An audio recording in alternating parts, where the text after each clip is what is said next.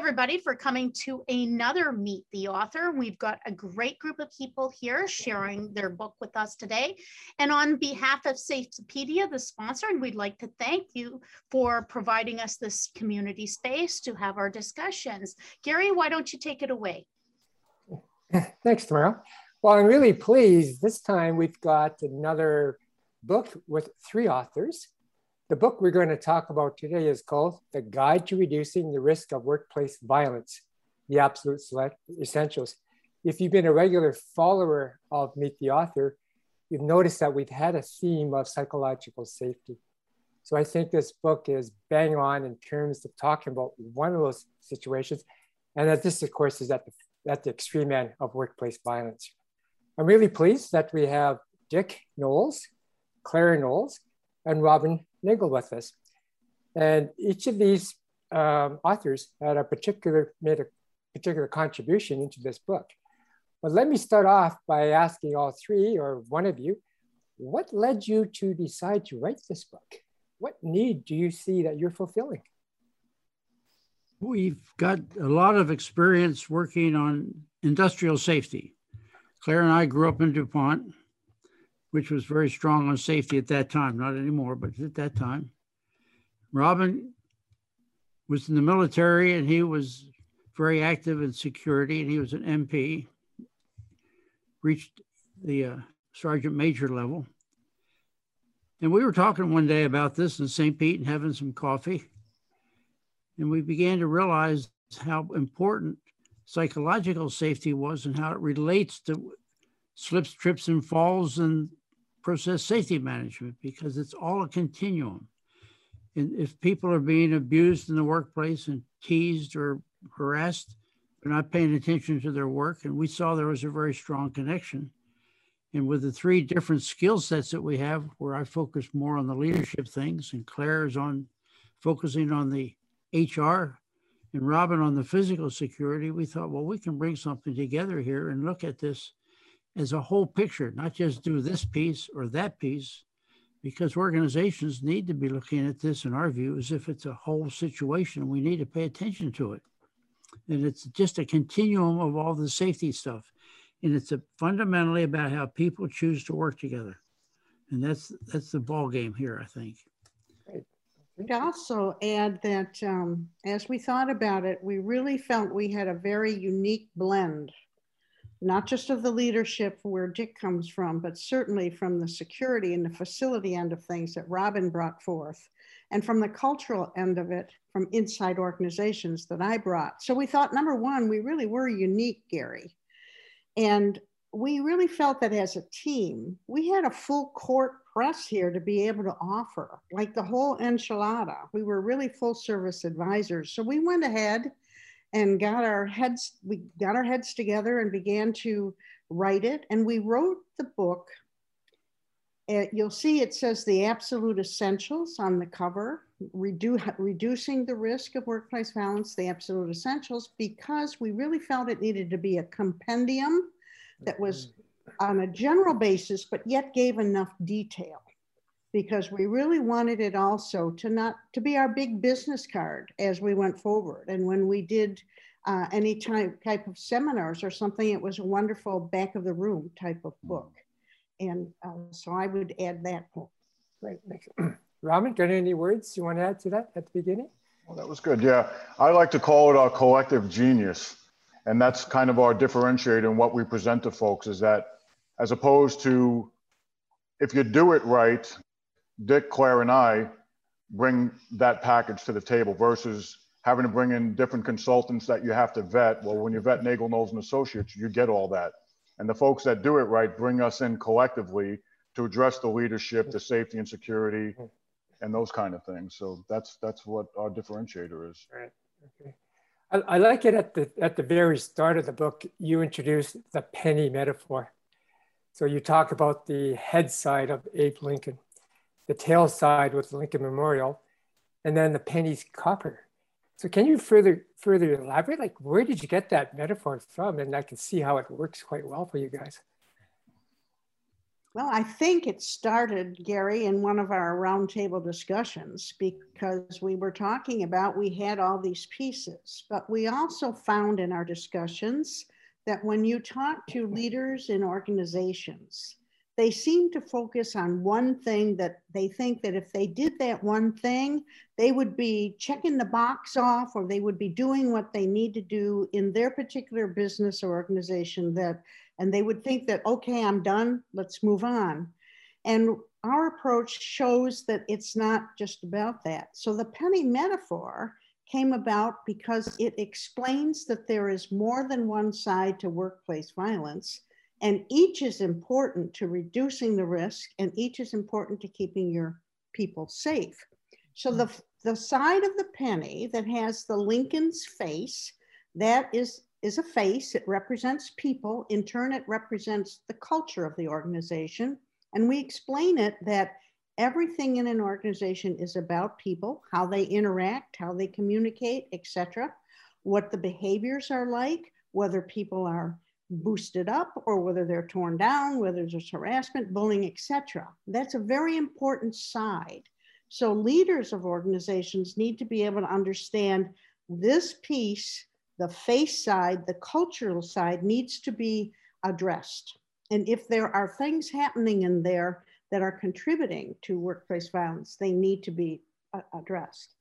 The other side has the Lincoln Memorial on it, which is a building. It's a facility. So we thought that that other side represented so well what Robin brings to the table with the security of the facility, and what kind of training, how responsive are people if there was an active shooter, how situationally aware are them. So that's how the penny started. But as we went even further, it became real clear, and Richard introduced us to this, that my goodness, it's copper integrated all throughout. So if you don't have leadership with you on either side of that metaphor, you just don't have workplace violence prevention happening in your organization, because it takes leadership. And so I'll leave it at that. I don't know, Robin or Richard, if you'd like to add more. No, I think you hit the nail on the penny. Yep. Great. Okay. Well, speaking about effective leadership, Dick, let me turn this question to you. How do you respond to the CEO or key decision maker who says, workplace violence, it won't happen here? I'm sure you've had those conversations. More often than we would like. Having dysfunctional behaviors in your organization is something people don't want to talk about. So a lot of people are just in denial. They may know what's going on, but they don't want to talk about it until they're forced to, like an event may happen. So you got that piece of it going on. But the Gallup surveys indicate at least half the companies in the US have got problems with bullying and harassment, which leads to violence. And half of the people doing that are the managers and the supervisors. Yet when I talked to the president of the Chamber of Commerce at St. Pete and offered to do a seminar for them, he said, well, we don't have any problem. No, our people aren't talking about that. Well, he's got about 4,000 or 5,000 members. And so there's a real disconnect. Now, when you talk specifically about, well, is an active shooter problem going to occur here? Statistically, probably not. There are lots and lots of businesses all over the place. But the fact is, it's not zero. And tensions are rising. The COVID situation, people coming back in, and the ambiguity to wear a mask or not, and how far, and all that all has to be worked out. You have the bullying problem, which is going to make people unhappy and drives people more towards irritation and anger. So you have these forces that are pushing this right now. Some of the companies are saying, well, maybe we ought to get some insurance, but then the insurance company is going to ask you, well, do you meet the new ISO standard 45003, which just issued in June, and it's a big standard. So there's going to be more and more people asking about, what are you doing? And also, if we take a look at the incidents, a very significant number of the people causing the violence are homegrown. someone you've fired or someone who's got some problem that's going on. They're being picked on and something finally gets to the point where they're fed up and they do something bad. All organizations, if they're treating their people badly, are pushing people toward becoming more and more violent. And so is the likelihood going to occur from a statistical point of view? Probably not. Are you really having a problem with bullying and harassment? Probably you are, at least half the companies are, according to the surveys. What are you doing about that? That's costing you a ton of money. As people shut down, you know, if I'm being bullied, I'm not going to talk to you, Gary. And so we lose information. We lose the ability to be resilient. If a calamity happens and the organization is hugely dysfunctional, it's going to be, you get crushed by something happening to them. Whereas if everybody's working together and an open flow of information, they can respond quite differently and take care of their customers, make sure the quality is good, make sure the safety is good, and look at all the dimensions. So it's a complex issue. From my perspective, if a manager is and a CEO is really taking all this seriously, they need to do something to prepare for it. Not necessarily build a 16-foot high fence around their place with razor wire on the top. We're not talking about that. But we're talking about things like, are your doors locked? Are your loading doors open all the time? Are people taking shortcuts and propping the doors open with wedges so they don't have to mess with them? You know, are you really secure as you think you are? How often do you get out and talk with your people and find out what's really going on? It's those kind of, it can be a fairly deep discussion. Or sometimes they'll say no, and that kind of winds up the discussion. Yeah, right. Tanya, I see you're nodding your head because in the past you've talked about bullying a fair bit here. So would you like to share some insights that you have on that, almost like that first step of psychological safety? Well, I mean, I think Richard, I love when he describes when he was working at DuPont and how he broke from the tribe and did what he felt was right, which was talking to people. Talking with the people, not to, with. Yes. And, you know, and making connections and establishing relationships with people that everybody around his cadre were saying, why are you wasting your time? And then he can then demonstrate why he did that. You know, productivity went up, accidents went down. He was aware of what was going on before it became a problem, and he could intervene if you know it was within his ability to do so, to make things better for the people. I mean, I think this is just a dream world to most, but it doesn't have to be, right? I mean, it just takes the ability to break from the training you have, maybe the conferences you've been to, the pattern of thinking that you've had, and just start to appreciate that the culture can change. And it doesn't have to take a mountain to do that. It takes, you know, just realizing that people are people and treat them as people. In my book, The Leadership Dance, the first part of it, the foreword, which is about 70 pages, is the story of my learning to change from being a hard top-down manager to being a participative manager, as you described. That was not easy. There was a lot of scary times when going through that thing, wondering whether or not this was the right thing to do. And we were in an environment that was not benign. We had hydrogen cyanide and sulfuric acid and all kind of stuff that could get us into the trouble. But as I kept doing more and more of this, it kept working better and better. And Claire helped me a huge amount. I couldn't have done it by myself. And so it looks easy. Just get up off your hind end and go out and talk with your people. But there's a lot of unlearning that has to take place as we do that.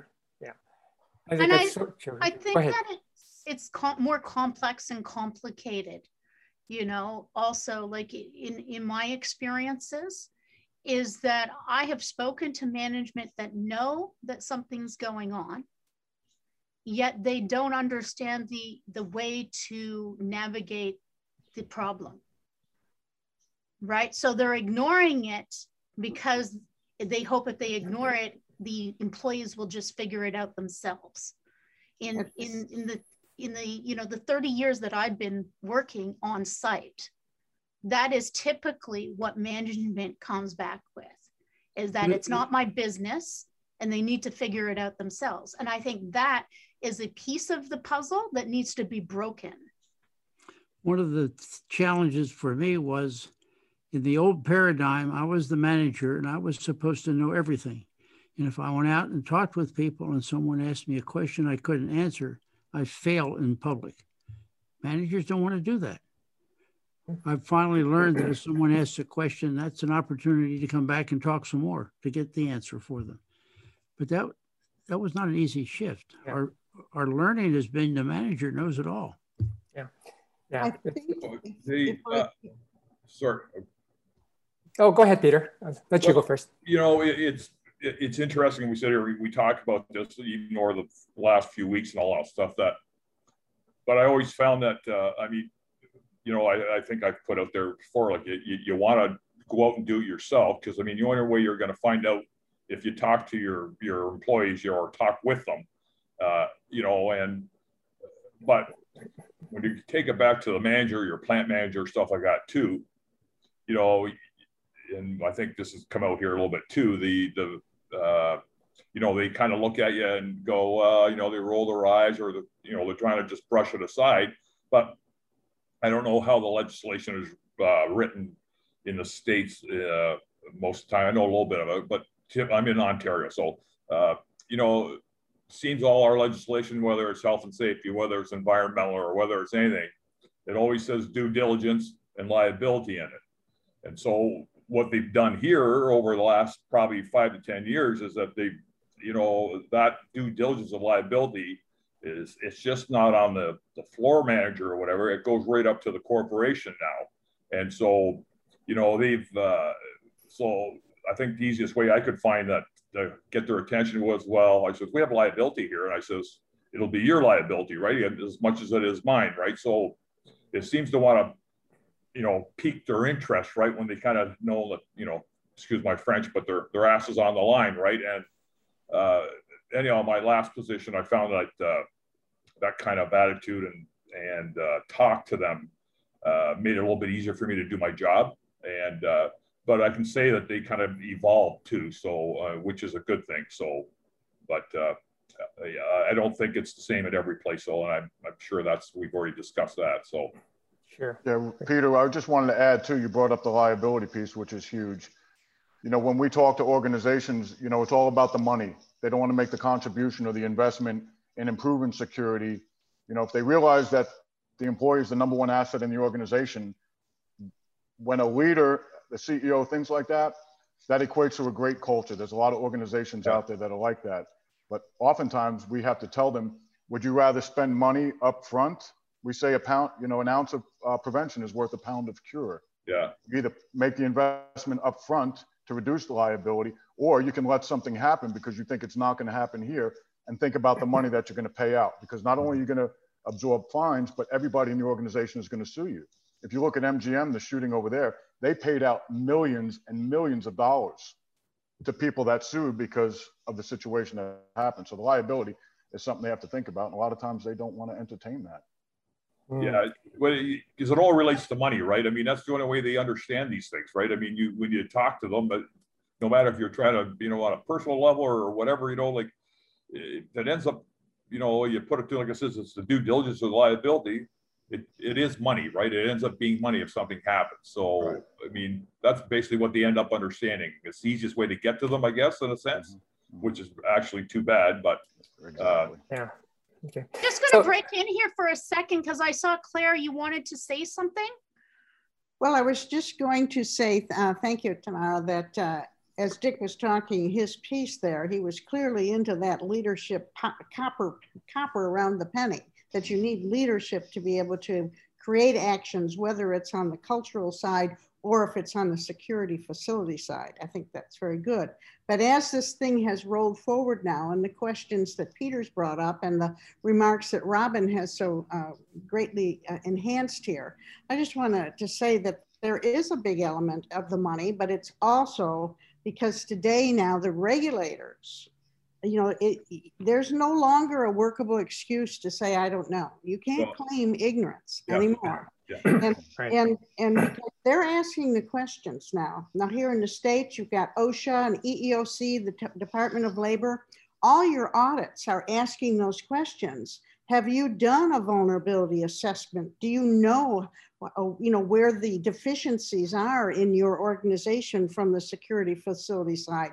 Have you done an inside cultural assessment?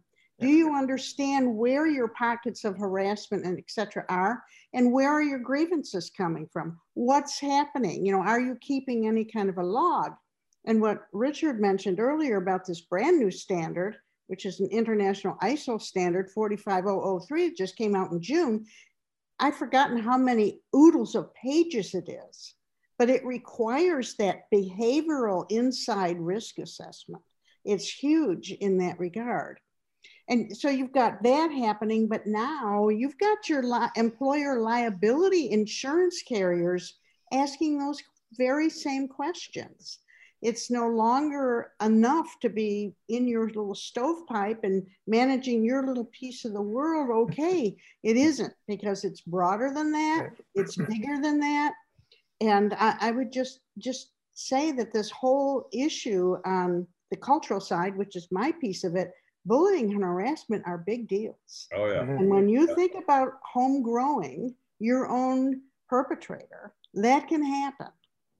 And as I think it was Richard said, that, you know, a good proportion of employees, former or current, that come into the workplace as from the outside as a perpetrator intent to do harm, you've had an influence on them, whether it was the way you terminated them, the way you treated them, whatever it be. So I just kind of wanted to bring it back to where we were on that penny metaphor, that it's money. Yes, that's part of the leadership, but it's also the security big time, like what Robin does with active shooter training and situational awareness, and then the cultural side. So let me do that. I want to keep this moving because we actually have other parts of the penny we do want to talk about. And the one that I want to move on to is the head side of the penny, Claire, because you wrote in the book, workplaces need a comprehensive workplace violence prevention program. So let's assume that the leadership gets it. So now they turn to somebody like yourselves and go like, so what do we do? So now we're kind of into the how side of things. And I know you've got a lot of good points included in your book. I know we don't have time to cover them all. Right. So as a summary, you've mentioned a few things, but what other things do you believe are the key messages that you want to get across? Well, I would invite you to read the book, and there are 6 pages in there that are specific of kind of like a checklist if you start doing those. But to put that right out, well, how do we start? What do we do? I'll say first this, on the cultural side, do an inside cultural assessment to know how much bullying is going on, how much harassment is going on, who are these people that are doing it? And so that's one, so you know what you're doing. The same way with a security assessment.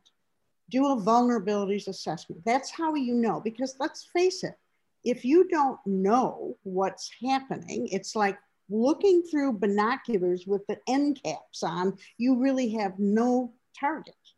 So once you've done these, your deficiencies will rise to the top, and there you have the priorities where you start. At your time, depending on how you want to do it, what's the most important to do? So that would be the first things, would be these internal assessments. The other thing is, because leadership is so key, you must have them on board with a workplace violence prevention policy, and they have to believe what's in it. And they have to have that in their mind and fully communicated. The next thing in our mind is be able to have a real understanding of your code of conduct. What are the behaviors that are unacceptable? What are the behaviors you're expecting in your in a respectful workplace? You start there by defining those. Those become as add-on to your policy. And once you have those, it's like a reset for the organization.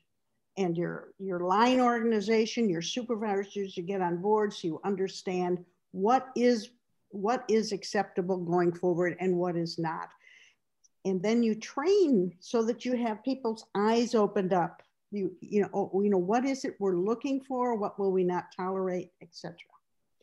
And of course, for the security end of it, and I can't say enough about how good Robin does this, but his situational awareness training and also his active shooter protocols for run, hide, and fight connect in with all of that element for making sure that employees do know what to do in the event that you did have that situation arise in your company. So I know I went on, but the assessments, a policy, an understanding of the behaviors, and also from a leadership standpoint, the expectation you will hold your own leadership line accountable to.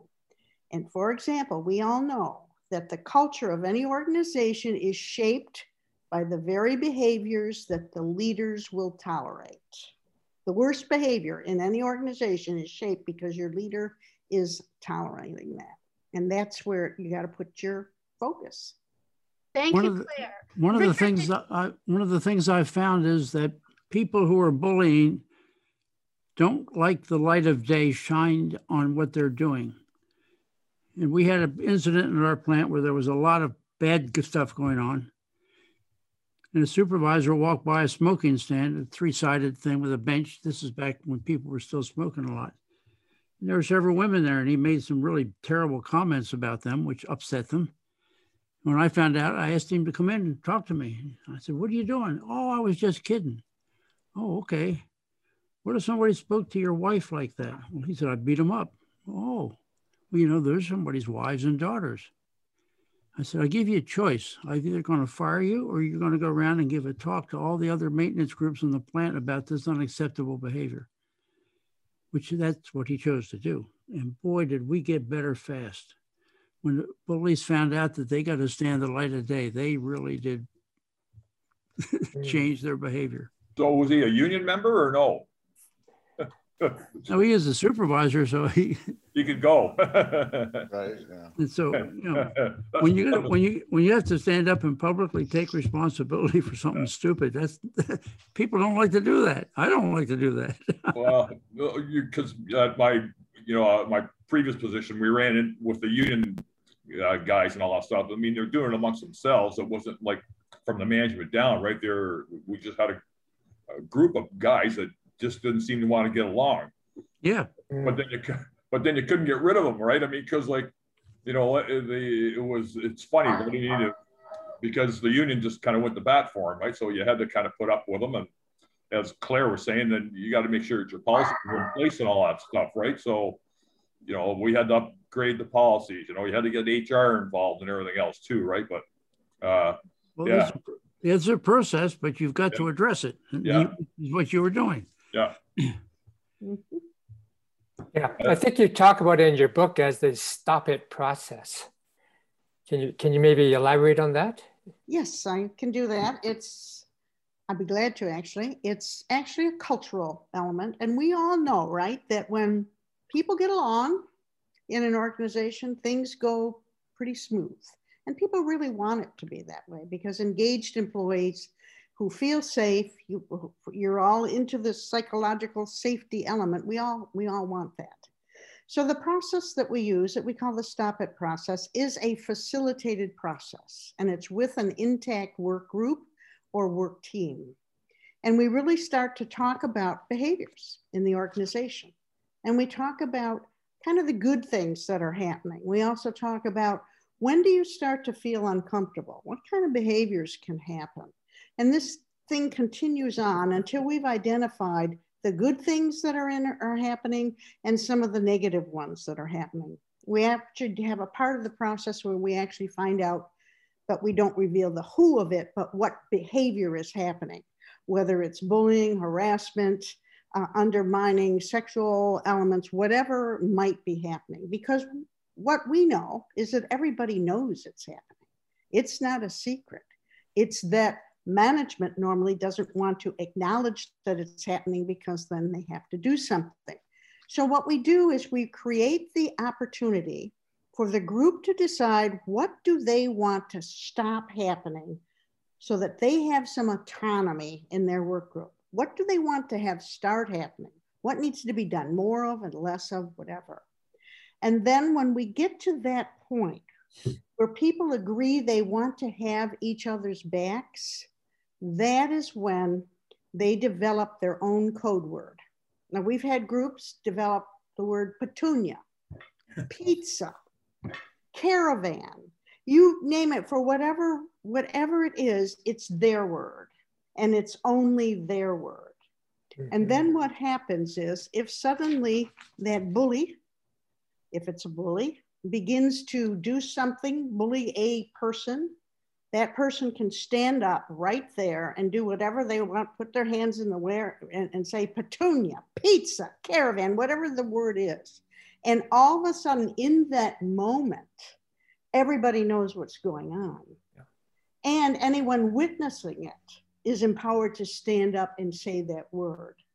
Now, what happens is that happens to expose the behavior. It exposes the bad behavior, and then that begins to lessen more and more and more. And the people do realize, yes, my friend had my back on that. That's essentially the stop it process. But it also includes kind of a self-test. Nobody ever knows the answers. But it's really, there are ways that you can figure out yourself, do some of the things I do come across as bully or harassing behaviors? So, you know, people are people. And just because a bully bullies doesn't make that person a bad person. It means that there's a behavior that can be regulated if that person chooses to do that. And so that's the stop it process. What we've had is success with it, particularly in mixed groups, because females do not want to be harassed and bullied. They don't want to be put down. They want to be acknowledged. And it goes both ways, because certainly females can be harassers and bullies as well. But the point of the stop it process is it works when the group decides that the culture they have to work in, they want it to be better. And they want it to be good for all of them. So that's how it works.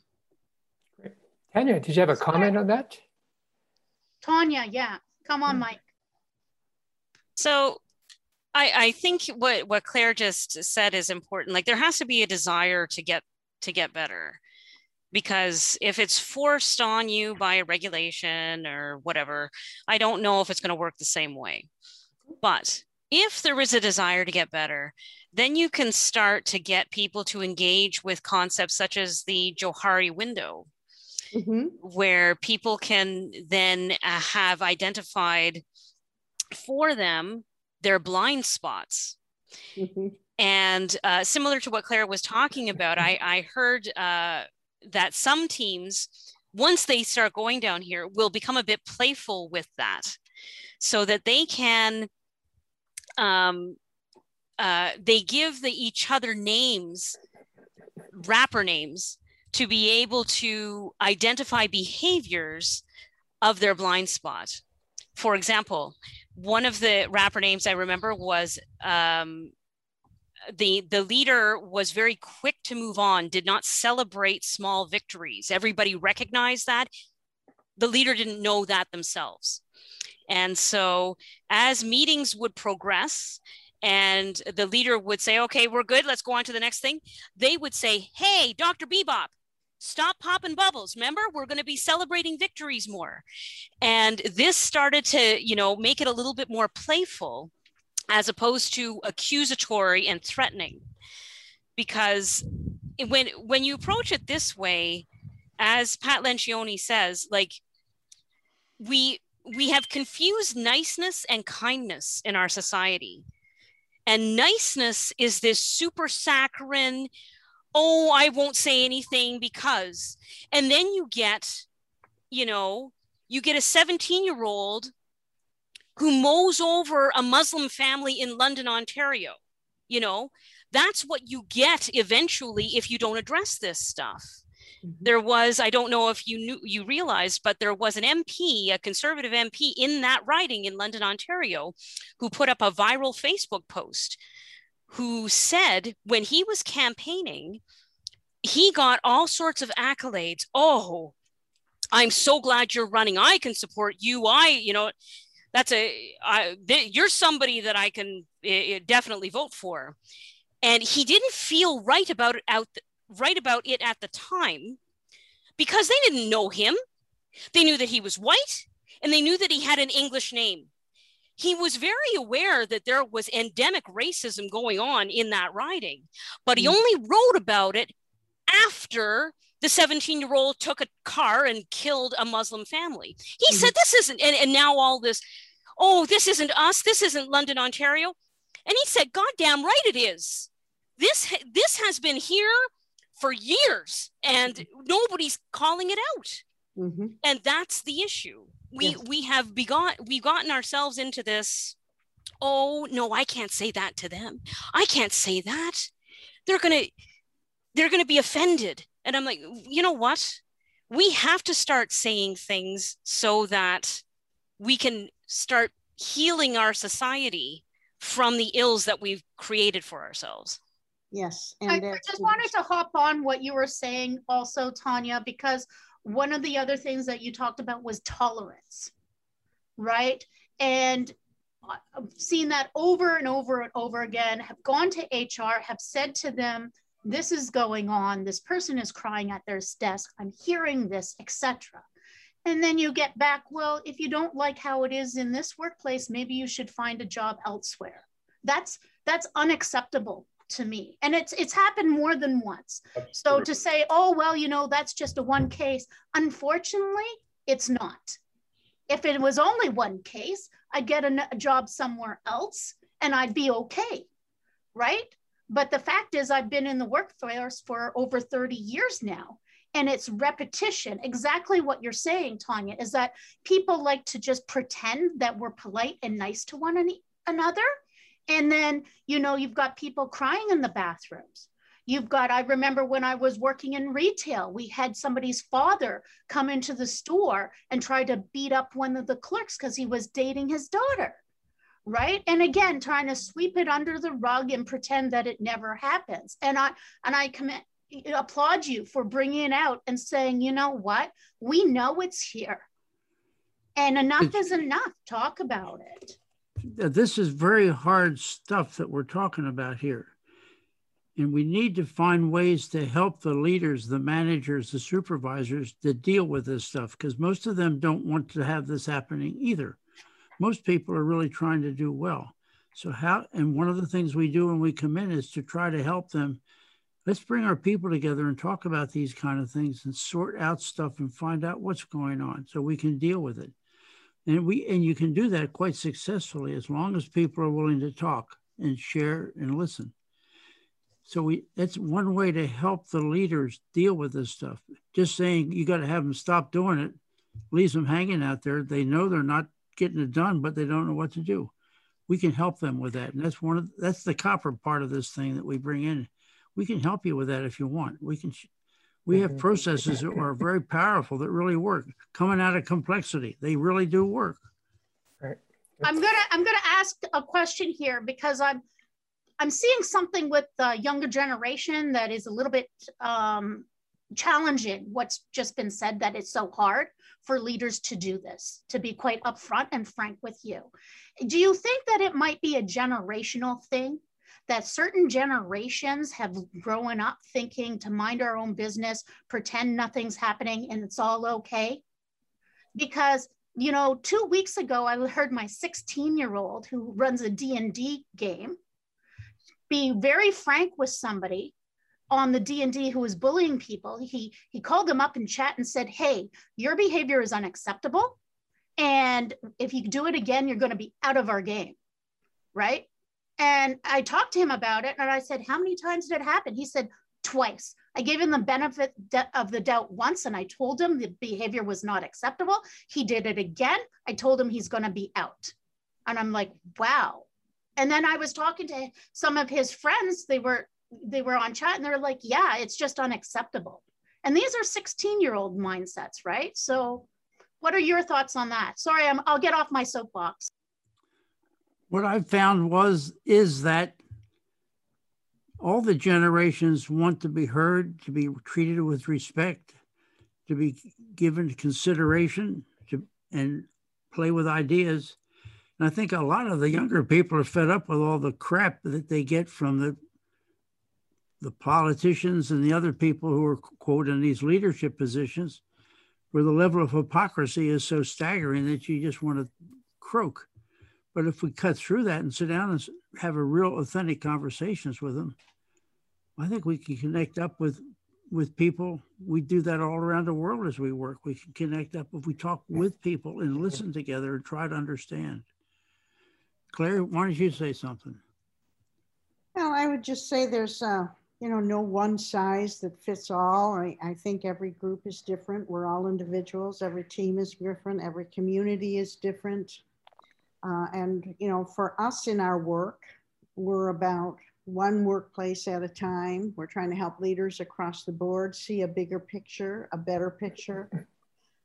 We're trying to get them to recognize that both sides of the pennies are so important to workplace violence, and so much of it comes back to behaviors, which is what you've all been talking about. Now, what gives some people the feeling that they have license to say some very cruel things?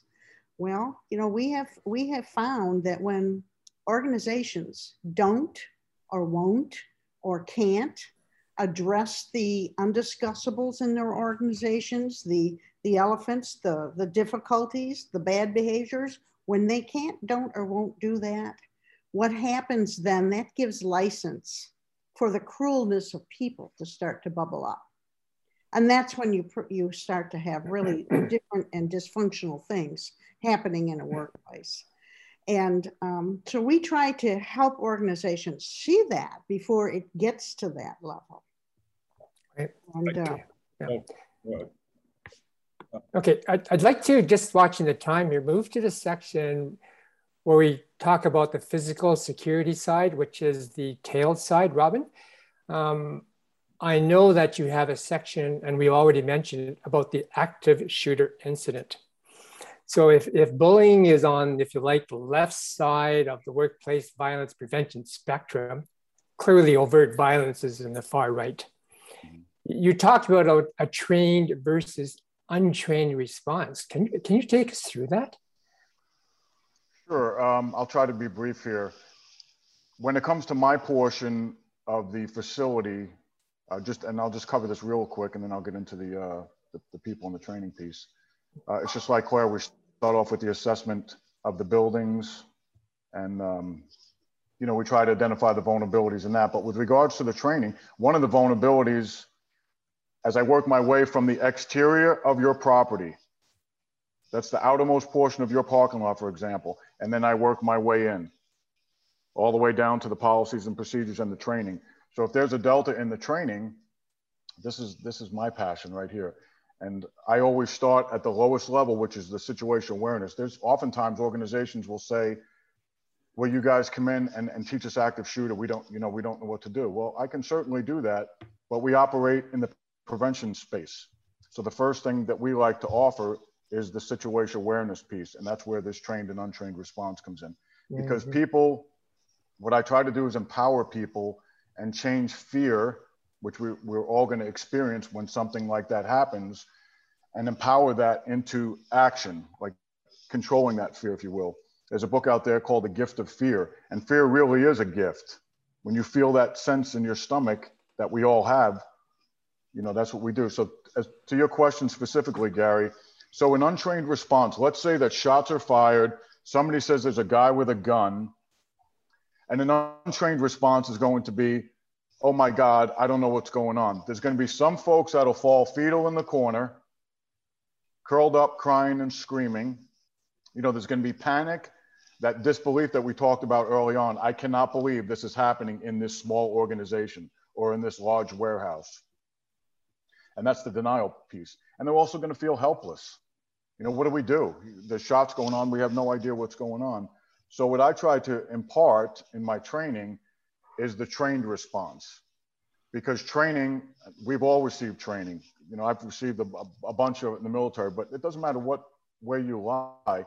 When you have training, it helps to empower you and give you confidence. And training is a mind and muscle memory thing. So with regards to active shooter training and the situation awareness training, when I teach you these things, it's going to empower you so that you can take action. So a trained response, if something were to happen, I'm going to feel anxious. Shots fired, I'm trained. I'm going to have some anxiety, obviously, but I'm going to recall the training that I received. I remember Robin taught us about this. What happens? What happens if I'm in this area of the building? What happens? What do I do now? And then so in your mind, you start to mentally prepare yourself. Okay, what am I going to do? What course of action am I going to take that Robin taught me? And then you're going to commit to act. So you see the difference between an untrained response and a trained response. I will tell you that we just finished up with a client recently. And when I start to talk about situational awareness, trained and untrained response, I promise them at the end of that block of instruction, they're going to feel good, because I don't just talk about the workplace. I talk about how we can all protect ourselves in a movie theater, in a church, because there is no safe haven anymore. So by the time we're done, I have them thinking about where they're going to position themselves in a restaurant. And it's about changing the whole mindset. That's Robin's job with regards to security. So I had actually a question for you, Robin. Sure. One thing that comes to my mind is, one, a lot of people have this idea that it will never happen to them. And I think that we need to move on beyond that, because it can happen to us. But what I do also notice is that people don't pick up the visual cues that you can see before the critical incident occurs. So can you talk to that a little bit about what kind of things people should be also training their workers to observe beforehand to try to diffuse? I love this question. I love it. And this is one of the things I cover. It's one of the takeaways that I'm going to ask you folks to take away with, and that's, if you see something, say something. Every incident that happens with regards to active shooter, post-incident investigation reveals that there is always what we call leakage. And leakage being that Robin put something out on his Facebook page, for example. So the leakage would be through social media. The other part of the leakage is I'm in the workplace and we're a team, and you start to hear Robin say strange things like, I can't take this anymore. I swear I'm going to kill him. These are the kind of things that when you hear it, you have to say something. You know, back many, many years ago, we all started in our profession, you know, nobody wanted to rat anybody out, as we say. You know, but what I try to impart on people is that if you hear something, you see Robin starting to go sideways in my behavior, in my work, we as a team have to do what I call a gut check. I might have been divorced. I might have experienced a death. So I want to make sure that everything's okay there. And then, you know, you may want to let your supervisor know, hey, look, Robin's starting to, you know, display a little bit of behavior. So it's incumbent upon all of us that if you see these visual cues, you know, change in behavior, change in working, whether it's verbal or through social media, we have to say something. And those incidents, and there was just one recently where they foiled the crime because somebody saw something suspicious, and they foiled a possible mass shooting. And I take that even one step further than of you just an individual is saying things themselves, but also if an individual is saying something about another person, a partner, or like in the case of the individual in a retail store with the father and the girlfriend, and the father did come into the store to try to beat him up. But because the employee had said something, right, beforehand, off the cuff, our security started to observe for this person. We never met the person. We didn't know who they were. We only had a light description. Yeah. But the thing was that when the person came into the store and started kind of doing not typical shopping, grocery shopping behaviors. So what behaviors also do those coming from out of the in the public into your work setting have? Because that can you speak to that? Yeah, so you're talking about the visual behaviors. Okay, so one of the things I cover in my training is I'll put a slide up of the Secret Service, you know, the most premier security outfit in the world, right? Charged to protect the president. And I asked the question, what is the Secret Service, what is their #1 tool in their kit that they use? And that's situational awareness. Forget the guns, forget the communication stuff. These guys are behind glasses and they're trained observers to look for behaviors. So if we train human behavior and how people act and present themselves, because that's what they're looking for, the person that has changed their behavior. Everybody's smiling, this guy's not smiling. Everybody's moving this way, this guy's moving this way. So you have to be in tune to those kind of those cues, and those are things that have to be taught. You know, we can't teach ourselves that unless we're security minded or you know, in tune to that kind of stuff. If I could just tell you real quick, Dick likes to use this story. Well, to your point about the reporting thing, and that's good that that worked out in your organizations, but if you have a restraining order, for example, on your husband, you have to let your organization know, because it's not just for your protection, but it's for the protection of everybody in the organization. So you have to communicate that with human resources. For example, Dick uses this story about a gentleman who came in, went to the front desk, had a nice bouquet of flowers, said, "I'm here to give my wife some flowers." He said, "Sure, go upstairs." He went upstairs. He shot and killed his wife in the workplace. And they had no idea. Now, had they known that, you know, Robin had a restraining order on him and maybe a picture that security could identify. So when I come in displaying those behaviors tomorrow, as you just mentioned, you know, we could probably do something. I hope that answers your question. Yeah, wow. Okay. Well, we're coming to the last 5 minutes. If it's anybody in the audience got a question they want to ask or a comment, please, anybody's hands up? Nothing? Okay. Because at the end of these sessions, I always like to ask what are the 3 takeaways each of the authors would like to leave with the viewers. If you notice, Claire and Dick are together. If you didn't get it, they are husband and wife. So there you go. I was going to say, that was a pretty good... Yeah, looking good, Claire. Yeah. Okay. So I'd like to ask them, the 3 authors, because this has been a really wonderful and very meaty sort of session for me. What are your 3 takeaways that you would like to leave the viewers? Well, I'll go first, seeing as I just finished. So one of the takeaways that I always teach is if you see something, say something. It's as simple as that. The second one is know your whereabouts. The situation awareness piece is paramount. I don't care if it's in your job, you should know where the exits are. You should be trained in how and where to move. And the same thing in your daily life. I don't position myself unless I'm sitting and I can see a door or I'm close to a door, those kind of things. And then the secret to surviving is empowerment through training. We have to train ourselves. It is our employer's responsibility to train us, but we have a certain responsibility because no one's going to look out for #1 like you. And when the shots are fired, your organization's not going to keep you alive and go home with your family. It's going to be the actions that you took as an individual. So empower yourself, get some training so that you can survive another day. Great. Thanks, Robin. You're welcome. Claire, Dick?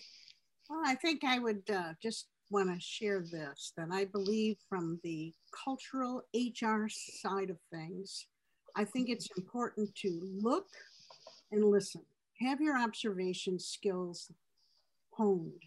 And the reason I say this is when we go into an organization, before we even have the results of a cultural assessment, it doesn't take me long to be in a ladies' room or a change house or what at all to find out what is going on in the organization. Because I can find out really quickly who's being harassed, who's being bullied, but yet the organization seems to say, well, we don't have any problems. So my point is, it's happening.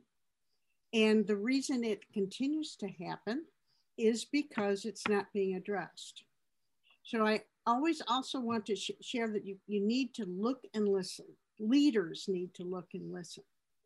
The other, let's see, Dick, why don't you go? I've just lost my train, but I'll come back. Well, for me, and you've heard me say this before, it's so important for the leaders and the managers to go into the organization and sit with the people and have a conversation together. Here's what I'm trying to do. How can I help you? What's going on here? And keep at it. That's not going to happen in one off. It's going to happen as you do this day after day and people begin to share. That way you find out what's really going on and you can begin to address these problems often in their infancy and they don't get out of hand on you. So to me, sharing information back and forth, a lot of feedback, doing it in a way that's respectful and listen, and then help people see how their work is important for the success of the organization.